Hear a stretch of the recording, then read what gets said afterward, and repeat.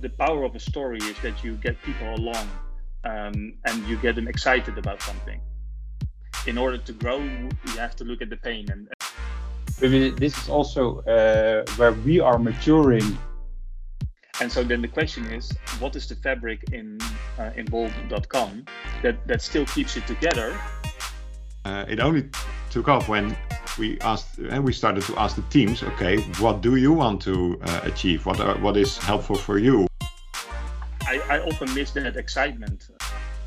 Autonomy was in the way of effectiveness and getting results.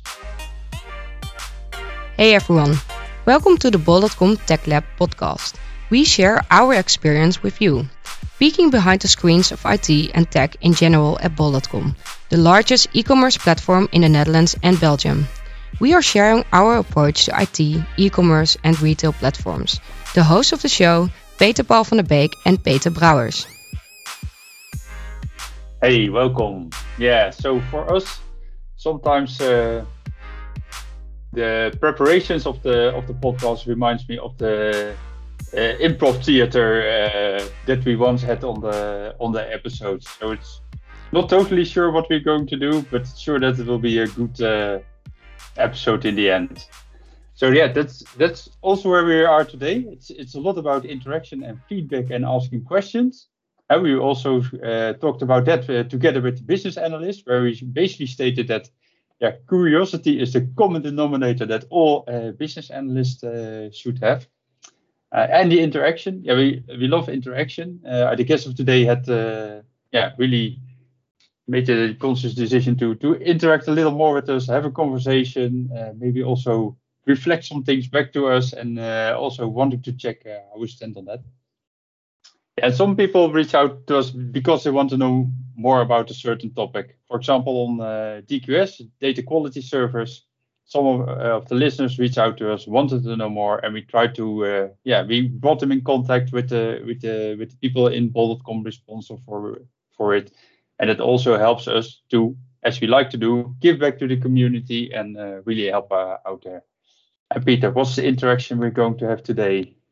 Yeah, indeed. We like interactions and feedback. That's exactly what we say in our outro tune. So, the guest of our show reacted to one of our podcasts earlier this year. And he also reacted to one of the external podcasters we were in as a guest from Hackages. So we reached out to the guest and invited him into the podcast. Why? Yeah, because we think it's good to look in the mirror every now and then. And that's what we are going to do in this episode. We are going to check our stories with the outside in view. And let's see what that brings. So indeed, it will be kind of improvisation for us. But the guest of the show, time to introduce him, and let's start and look in the mirror. Peter Paul. Yeah. So our guest of today is Thomas Heiting. Welcome, Thomas. He's a full-stack software engineer, product owner. Yeah, one of the questions that I would love to ask is kind of also as a check-in. Yeah, have you ever reached out to other companies before, like you're doing now to us, and what was your experience? Well, I became more actively recently on LinkedIn.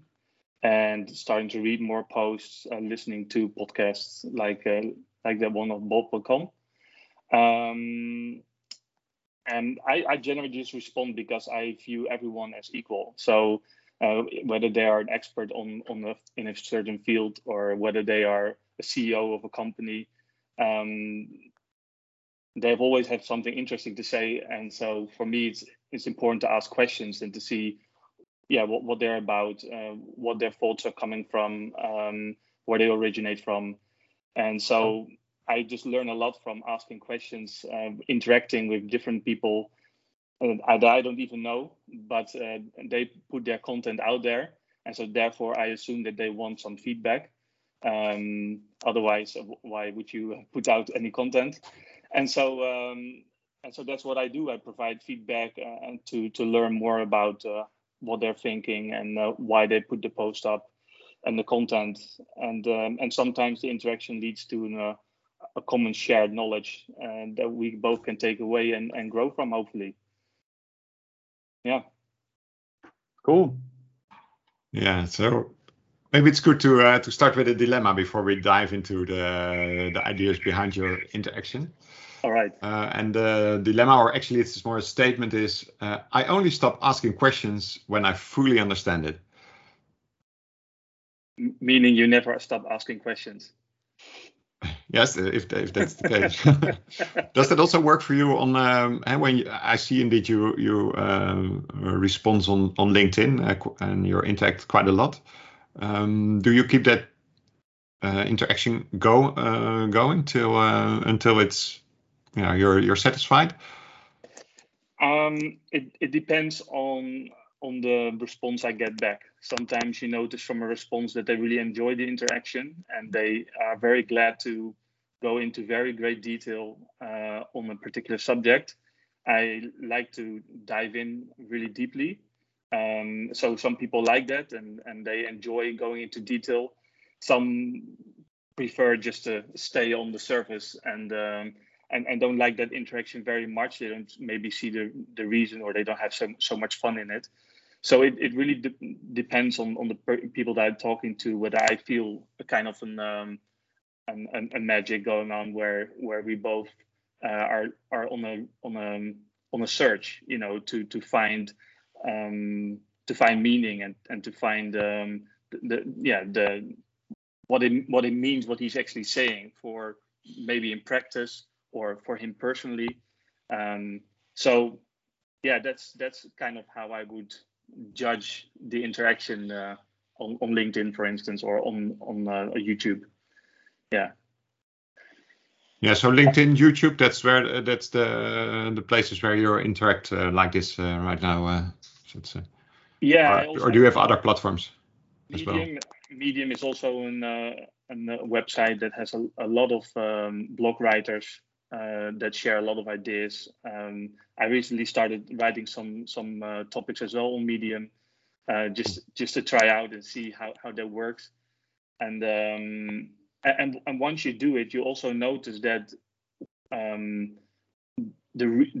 that it helps you to understand the topic better. So as you're writing that kind of an article, you dive into all the subjects and all the topics, and it's not just only for the listeners or for the one who read it, which is a very nice added benefit, but it also helps you to form your ideas and your thoughts as you are going through the motions of writing or talking about a certain topic.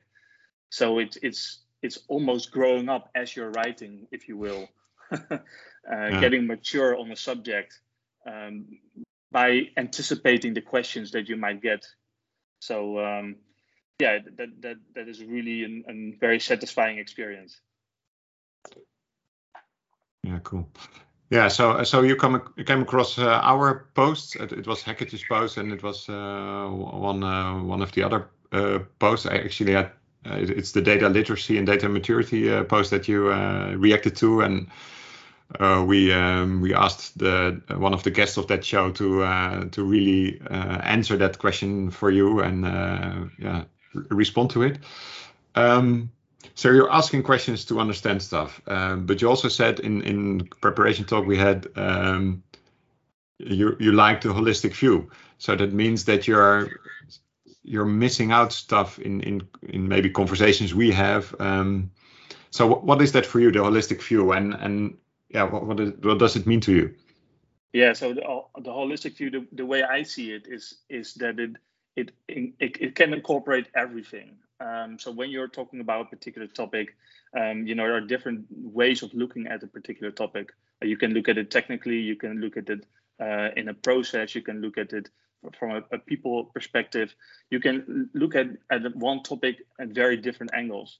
And the way I see holistic view is to kind of touch on each of those views that come up in your mind, and then to ask the question, how would that work out, or how would that interact together maybe with the technical side of things. And so by switching camera view, if you will, angles, you look at the same object from different angles, and it gives you a better understanding of what it will do in a setting, in a company, or personally, or in a team.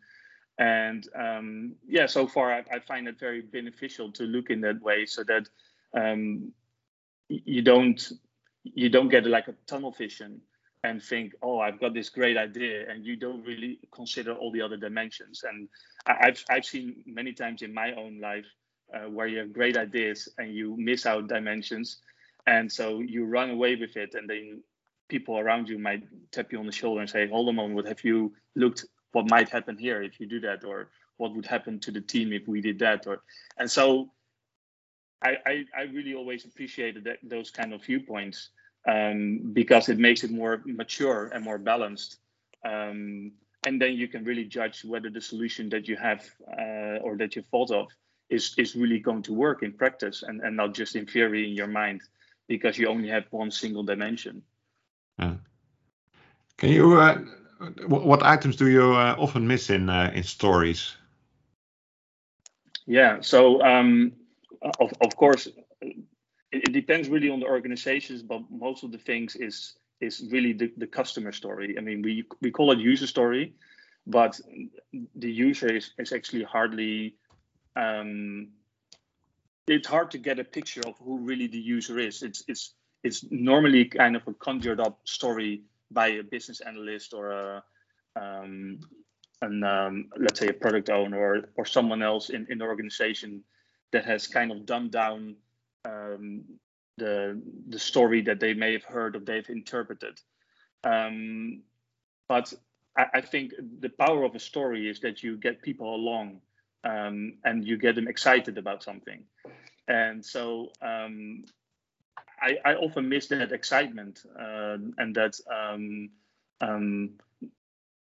the idea that now we're going to help this user, right? So who is this user? What might he look like? What are his day-to-day tasks? Just to get a background, to get that that connection with that user. And so I think in Scrum we have a really nice formulation where we would say, as a customer, in order to do this, I would like that.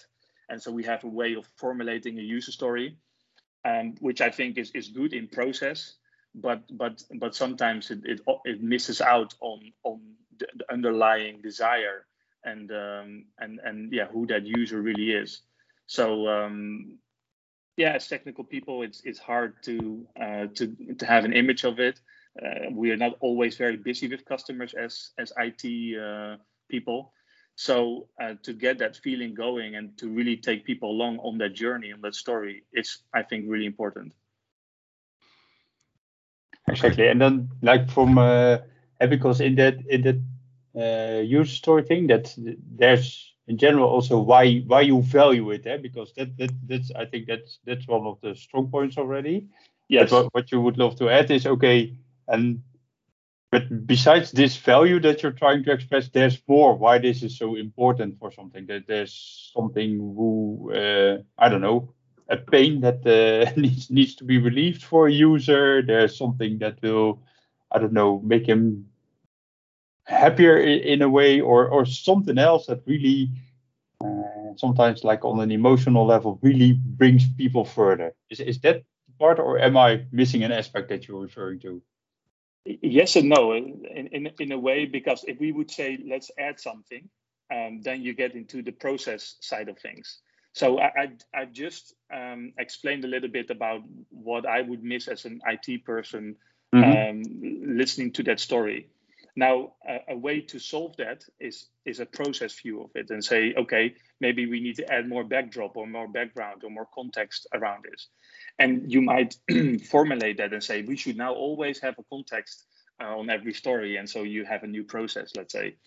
But that is a way of solving it in a process, which might be a valid way. And in some cases, we might have to change the process to bring more details or more interaction to the IT teams, for instance.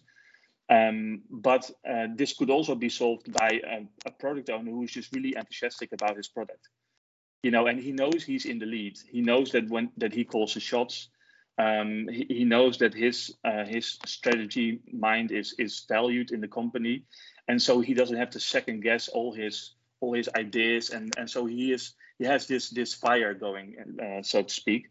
And so he could bring over that fire just as easily by introducing that user story. And not all user stories require such a fiery introduction, but some of them do, and that really depends on how important it is to the customer. Because the more important it is to the customer, of course, the more important it should be to the product owner. And so that shared enthusiasm about the domain that they're talking about, to bring that over to the team.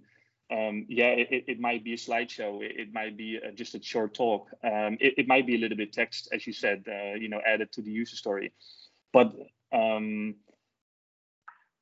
like I said, that's a little bit of how you can view it from the different dimensions of how you're going to solve that particular gap in feeling with maybe, let's say, the IT department. All right. Hey, so far maybe a bit the general introduction to this subject, and it gives an insight in what you why you started the interactions, and what do you mean with the holistic view. I want to start looking into the mirror as bol.com. So I want your feedback on what we put out there, and your reaction to that. But maybe it's good for the listeners to kind of introduce yourself a bit more, so they know what you're doing and what your background is, why you're so focused on data, for instance. So maybe it's good to start with that, and then go to the your view on what we shared. All right. Well, I'm Thomas Heiting. I'm a father of 6 children. I'm a senior software developer and engineer at FleetGo. And I'm mainly, my background is learning on the job. So I'm everything I know, I've learned whilst doing it. So I'm autodidact, so to speak.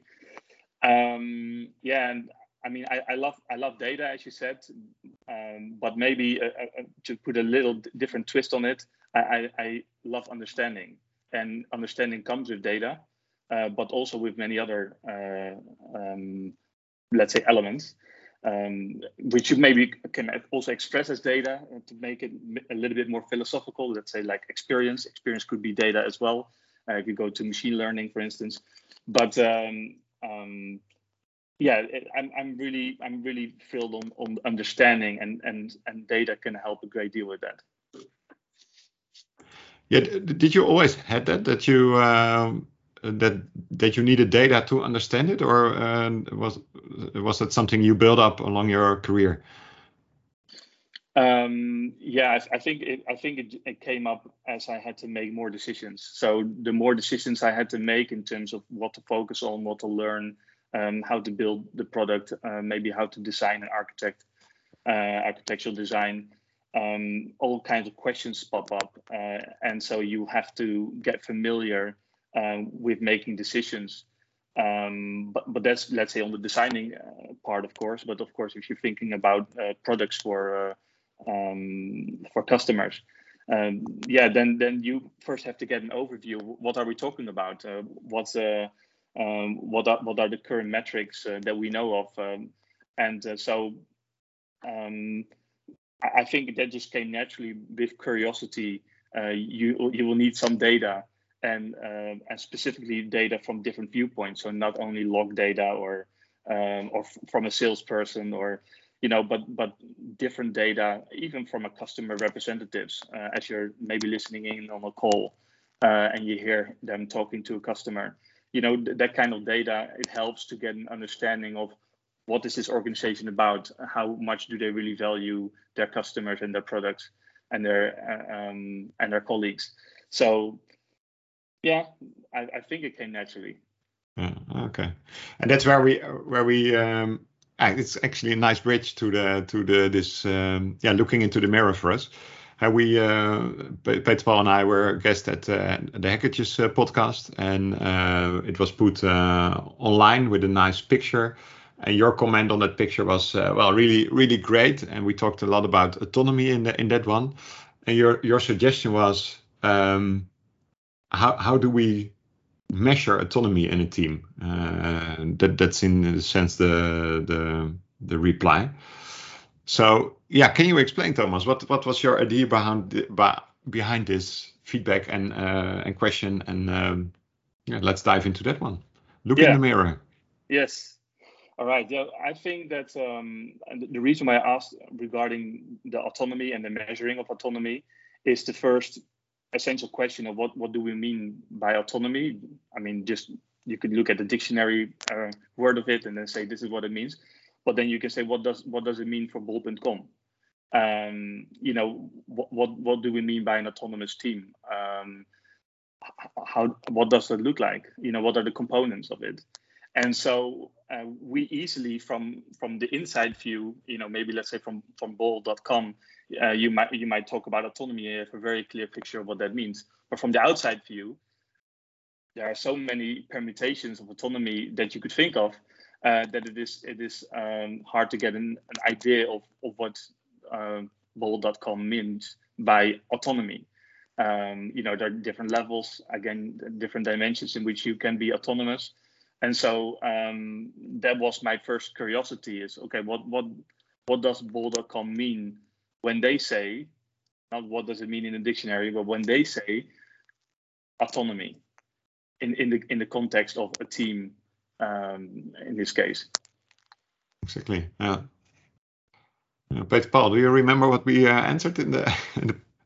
But I can relate to it. So you and I also do multiple interviews with the applicants who want to software engineers who want to work at bol.com, and there you really see that the questions that they are asking is they're testing our autonomy. For example, on the level of, okay, to what extent can I make decisions on what technology to use? So on what programming languages, on what frameworks, on to what extent do you have standards? To what extent do you have a CI/CD pipeline in place? Or what can I alter in it? What can't I alter it? So there you see that they're really testing it. One of the other aspects where they are testing our autonomy is like decision making on what to work on, how to design, what topics or epics will be worked on in the coming month or months. So they're really on that, and I think that on both of these we have quite a high level of autonomy. It can always be more, but we're quite autonomous, and that's also feedback that I get from the people who start working at us. What you also see is that there is like another level to autonomy. We're not a startup anymore. We're at least a scale up, given our size and things.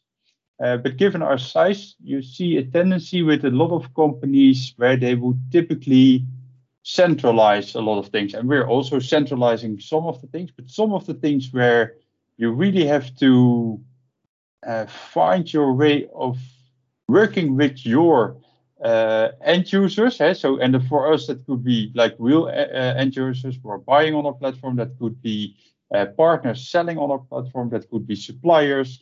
That could be other parties who use our API to build apps or to make integration with other web shops, all kinds of things like this that we really like. If you would where you would in some companies have a tendency, hey, they all have something in common and let's make something that fulfill all their needs, then we will have a tendency to break this down and say, okay, if you need, for example, CRM for your customers on the platform, we have specific things for this, for your suppliers, for the partners, so we can really tailor this to these needs. And so there's autonomy in the sense of independence from decisions that are made towards the customers, that won't interfere with the suppliers or the partners. And it's not people making decisions, but also that we are in a sense willing to spend more, so that we're to sacrifice like a little efficiency, where people can tailor it and go for effectiveness of their communication or their interaction with people. And I think that's also quite an interesting example, and to what extent our autonomy. To add to that, what I also get from interviews, from job interviews, is that people want to know, okay, I'm in a specific team working on a specific subject, but you have to interact with other teams. How does that interaction go? Do I need to do that myself? Is there a hierarchy? Sometimes in other cultures, the hierarchy is always used to have that interaction. So they also want to know how that works with dependencies and impediments on with other teams. So that's also part of autonomy, I think. And as an example, I'm now working together with a team. And when I joined this logistics area I'm in half a year ago, there was one team, but the team became bigger, and we wanted to split up the team. But they were working together on one specific item, one service, combining a lot of stuff. So one of the items to make both teams after the split to become autonomously, we needed to split up that service as well into two different or even more different services. So that's also a part of autonomy, that you look in the real IT part of it and make your service landscape also scalable and enable the teams to be autonomous and work independent from each other. Yeah. And so when I hear these examples, then of course for me the question is, when do they collide? When do you have an idea of autonomy, let's say as a team or as a company, and where they actually butt heads together? We have this idea of autonomy, and then we talk about the happy flow, and maybe even give good examples of how they work correctly. But the interesting part, of course, is also to look at where don't they work? Where do we see real challenges and stress in these type of arrangements that need to be solved? Because you want to move forward as a team, as a company, and you want to grow in that. And so in order to grow, we have to look at the pain and the suffering as well. And so if you're talking, let's say, with an applicant or at an interview, a company is quick to show the happy path. Yeah. This is how it should work. But of course, we don't talk about the ways that we maybe have conflict with one another. And conflict is not bad per se, so that is already something that is maybe good to create a platform for. But how are they solved, and how is it just talking, or is it does someone do a prototype or maybe an experiment with something, and does he get the space to do that, let's say? So I'm also curious where the challenges are in this model of autonomy within Bold.com. Yes. Yeah. Interesting. Yeah, the challenges, of course, are in alignment, because if everyone can be autonomous without any framework or rule set, then basically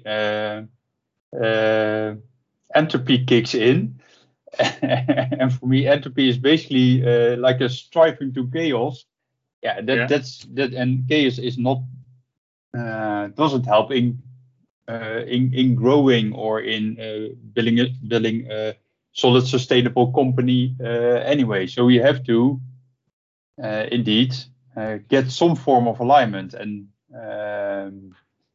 looking back,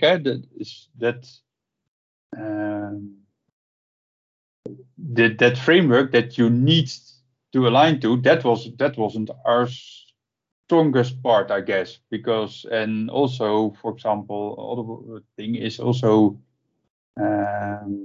let's say the written word. So documentation is also something, and which helps with aligning sometimes. That's sometimes, a little what we are lacking, I guess, and there you get friction sometimes over also because then you don't. Given that decisions are made at multiple places, because that's autonomous, you also get the idea. So okay, they decided to go that direction, and that seems totally logical, and they decided to go that direction, and that's also totally logical for their context. Right. But if you look at the two together, it is hard to explain how can this be that they're moving that way and they're moving that way. Right. And that's also where there's tension. Right. You get the and so that is an example. At first, you started up with, let's say, in theory. So in theory, when things are decentralized and autonomous, then it is inevitable that entropy sets in and chaos will emerge. And then you give, let's say, a more example of where two teams might give or make two valid decisions, but they go in total separate directions. And so then the question is, what is the fabric in bol.com that still keeps it together? Is it that elastic, or is there a maximum to the elasticity of the fabric at bol.com, or is there a strategy to still combine the two, where both parties are happy, and so that you don't have more entropy kicking in? Those kind of things. So in the beginning, you mentioned something like the about the power of a story, and that where people in the end also gravitate to the truth in that story. Right. And that's also where we are discovering that we need to make a step there, and that so one of the things we worked on in the last year is that we made a lot of let's say strategic decisions on where to go to, but we kind of lacked like an IT or tech vision that basically is the container for those. So one of the things that we did there to kind of pull this together is to say, okay, so then we are moving to this vision, or again a shared story that we are gravitating to, and that we will help us, maybe not in the sense that we're setting real strict boundaries, but in the sense that we have something to gravitate to. And the same is with our API development, where we really try to support teams do it in a certain way, but we don't have API policemen running around checking code. You can do this, but we have like something that we hope that teams are gravitating to, and sometimes that still results in, because there's no police, that results in teams shouting, "How can it be that they create an API like this? What were they thinking?" But still, like over years, you see that we are moving to the same trajectory, and we really value like this gravitating towards, and we still kind of are not that fond of policemen running around. Let's call it like that. So if I may pick up something that I think that you said is very important, is you're relating, let's say, the inspiration from the product owner, that brings the energy towards one singular point, let's say, right? The solving of that one issue from that one user. And when you have autonomy, your main communication skill will be inspiration. You can't make anyone do anything, or at least that's the idea of it. So you're trying to inspire. right? And so you're trying to pull more than pushing, and the better your story, the better your idea, the more, let's say, energy it will attract, and people will be more likely to follow that kind of inspiration.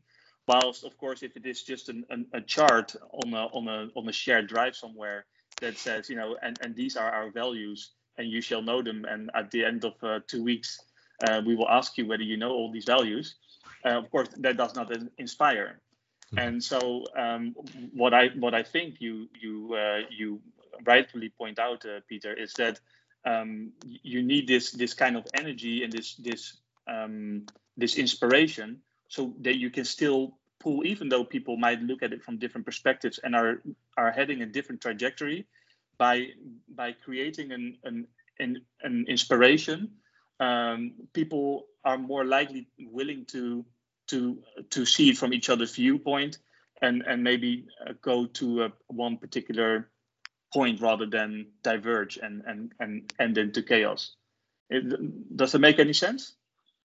Yeah, it does in a sense. And what you say is also it requires inspiration from like a PO or some, in a way, leader in the expedition that you're going on to move in a certain direction. And what I think that is a layer that's still again under that one is that we and then again it comes to hiring, are searching for people who feel like a drive to achieve certain things, so that they are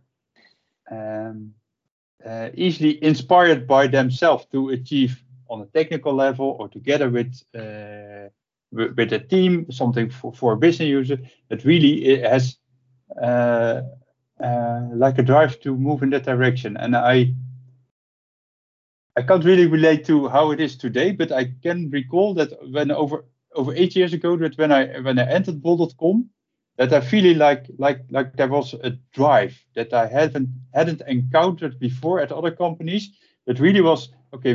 That really was striving forward, an energy, where we all moved into at least a direction forward, willing to improve, like on a daily basis, and going there. And I think that's something that's really hard to measure or to point out, but that you really need if you want to go into that inspiration and pick up that inspiration and indeed move beyond these PowerPoint and other charts that you're mentioning. For me, one of the best examples for that was I think it was 5 or 6 years ago, when we were in a traditional organization with the development part and an operations part.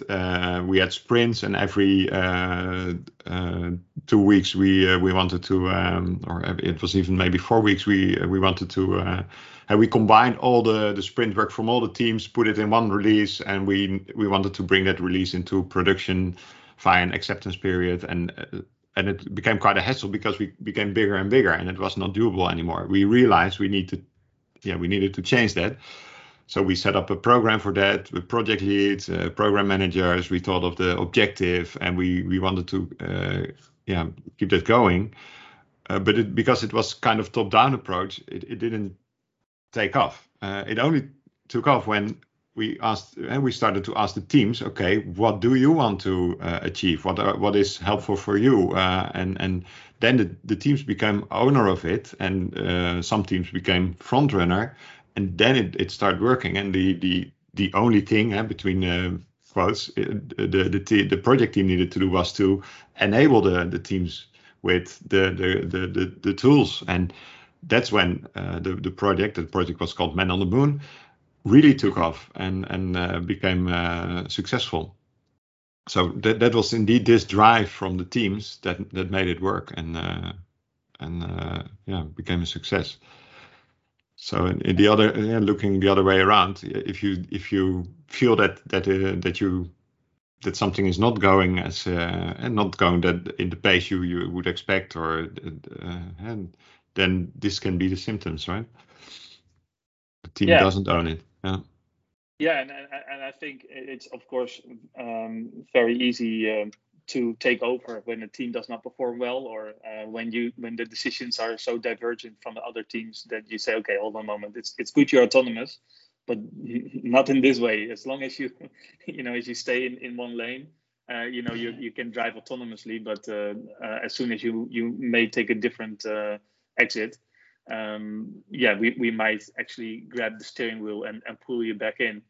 And that's, I think, where the inspiration comes in, where you actually can't take the wheel. That is not an option in an autonomous organization, but you can inspire, and you can take it maybe even up to your problem and say, can you understand the problem I would have if two teams would take two separate directions?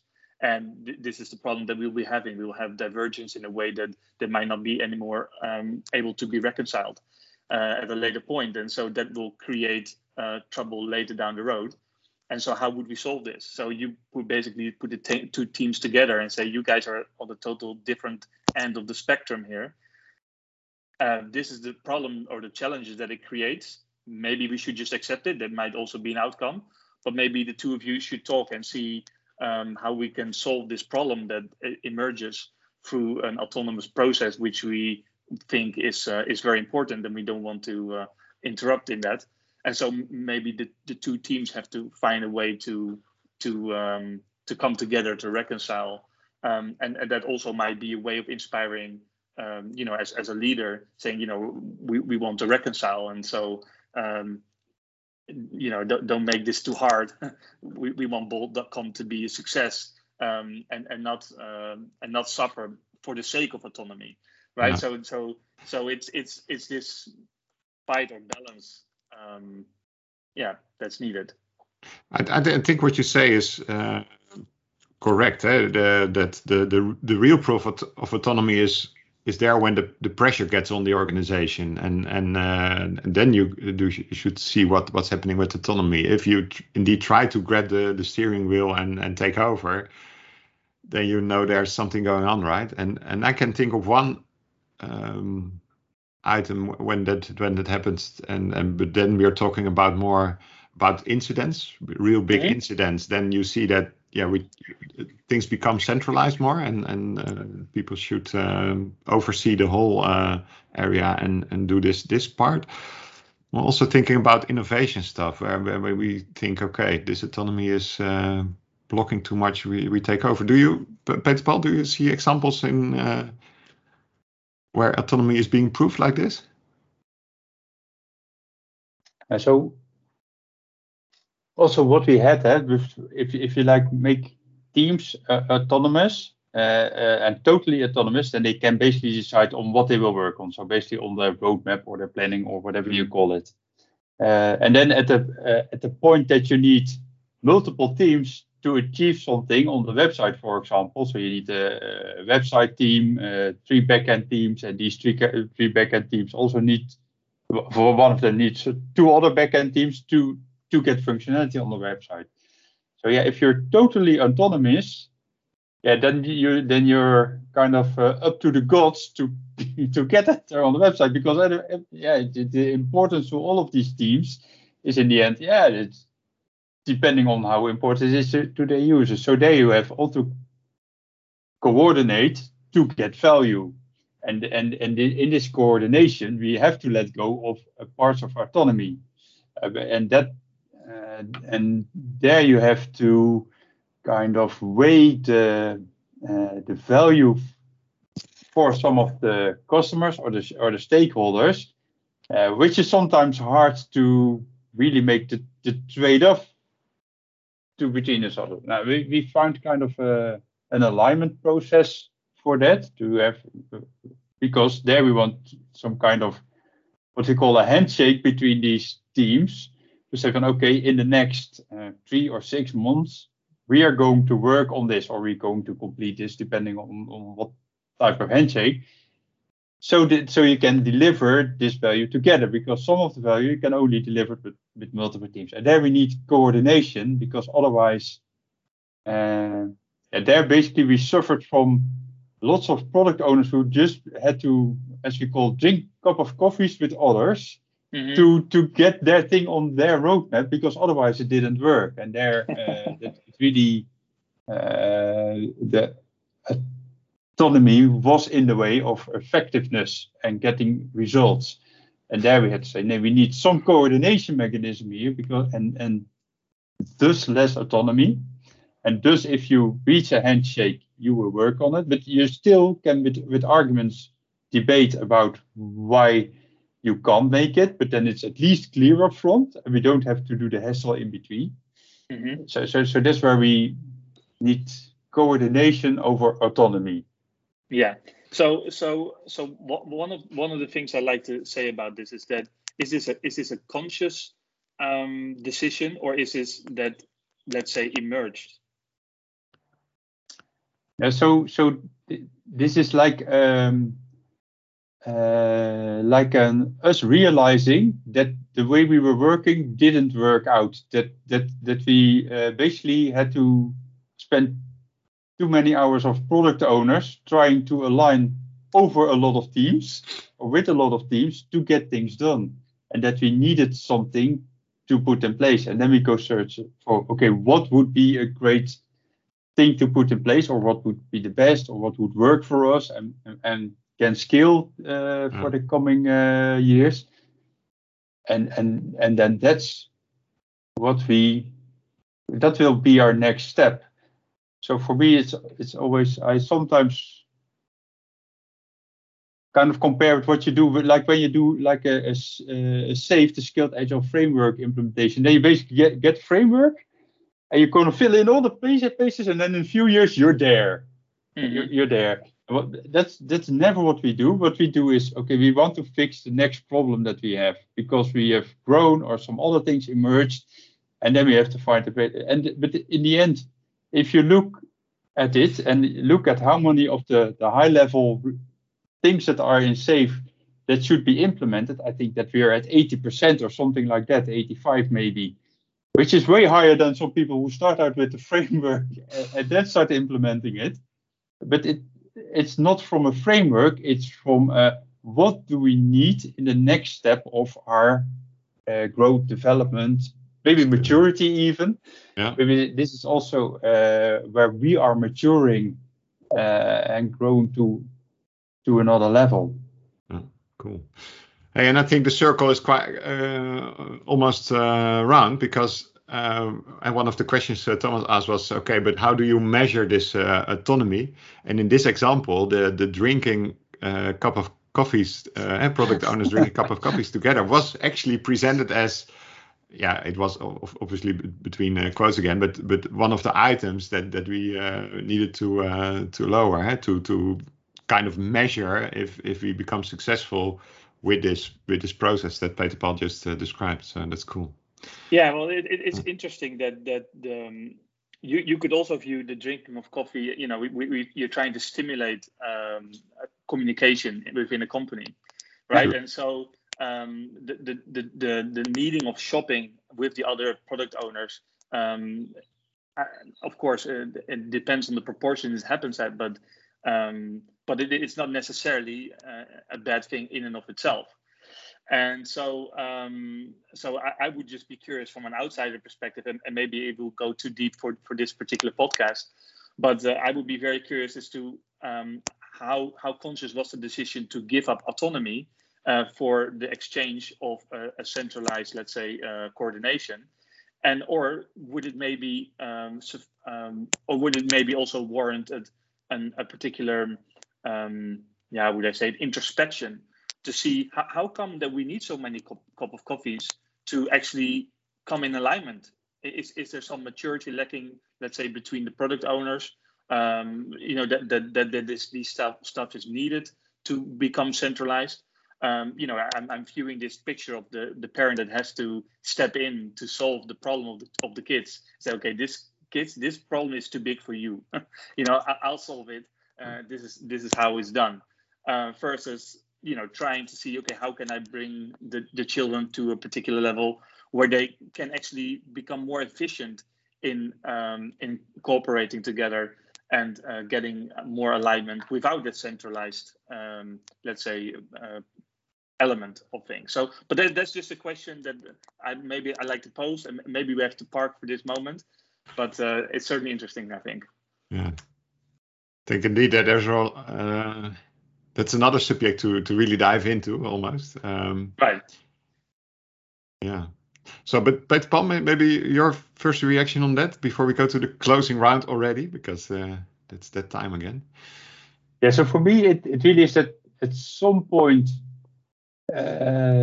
given the maturity and the number of interactions that there is, you need some guidance, at least from my point of view, because so that, and whether when you make a decision, whether you really consciously know where you will be taking a part away from it. So here we're doing additional coordination, so we're taking away some autonomy.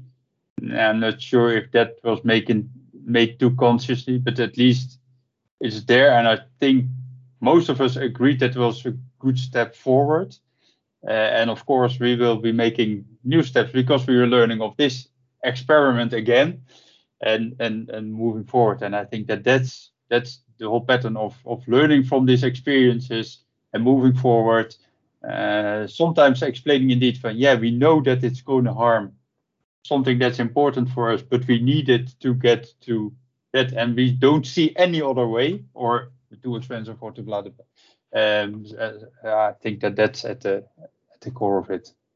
Yeah, of course, we don't know what would have happened if they maybe had matured in a way that they could interact in a more efficient manner. True, totally true. So that as an interesting theoretic idea that may have been a lost opportunity to grow in that area. But again, like, that is the outside perspective that I'm giving and that I'm getting from my point of view is these questions. And I don't see that there is particularly a harm in experimenting in these kind of ideas and saying, okay, well, what would have happened, right? And so maybe the next time that you choose for a centralized option, you'll say, well, what would the model look like if we would stay in that autonomy lane and we would actually push for more maturity among the teams? What would happen then? What is the resistance and what is the result? So that will be very interesting. True. All right. Yeah, and I think it's already now time for the closing round. So Thomas, the question we always ask our guests is, what is the most important takeaway you want to give to the listeners? Okay, I think mine for me, it's that if you choose for autonomy, that the automatic communication pattern is inspiration. And if you really want to stay pure to autonomy, then all you can do is inspire. And I think that's a very strong communication skill, to inspire team members, to inspire teams, and that requires a particular energy and enthusiasm, and also know-how. That takes a lot of time and practice, maybe. But I think it'd be really rewarding if one could master it in order to move teams or team members into a certain direction. So Cool. Yeah, thanks. Yeah. Well, the holiday season is coming up, so that means that we have a vacation planned. And for me, it's a signal to maybe look if there are some books available for storytelling. So inspiring people is what I learned from this. It was nice to find out indeed we are going in a specific direction with this episode, talking looking into the mirror, and we started with autonomy, and actually we stayed with autonomy all the time. But I think we touched upon on a lot of related topics, and it really started me thinking again. How to explain it, how to address this with examples. So thanks for this, Thomas, and thanks for your time showing us this mirror. So thanks. Likewise, I learned a lot as well. So and I really appreciated that I could come along, and I think that really shows the interaction that you're looking for as a company. So I think you really put the D to the word, and I think that's very admirable. So thank you very much for allowing me to do this. Thanks. Thanks, Thomas. Thanks for listening to this episode. If you liked the episode, check some of the others. Go to Spotify or iTunes, search for Tech Lab and subscribe. Leave a 5-star review so others can find the podcast easier and spread the word. We like interactions, so if you have any questions or suggestions, find us on Twitter, LinkedIn or mail techlab@bol.com. Hope to meet you in our next episode. Have fun!